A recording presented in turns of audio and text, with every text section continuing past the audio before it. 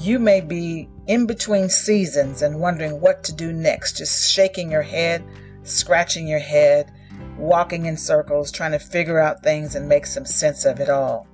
Well, I finally realized that life is full of contradictions and opposites and paradoxes. Things like day and night, hot and cold, evil and good, exhale and inhale, joy and pain, life and death. There are givers and takers, darkness and light, bitter and sweet, soft and hard, beginnings and endings, up and down. Those are just some examples of opposites and the paradoxes of life.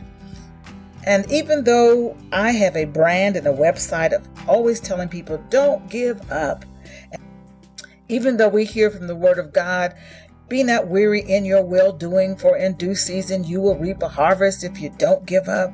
Keep your hand to the plow. And I'm often quoted for saying the main thing is to keep the main thing.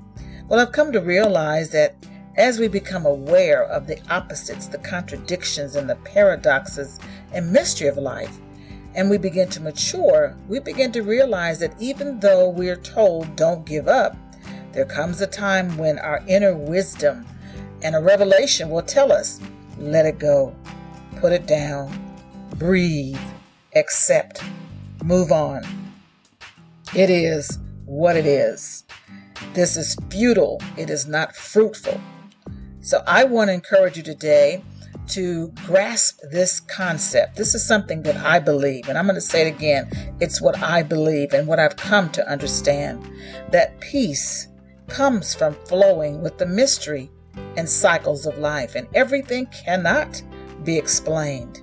Everything is not always logical and black and white and just.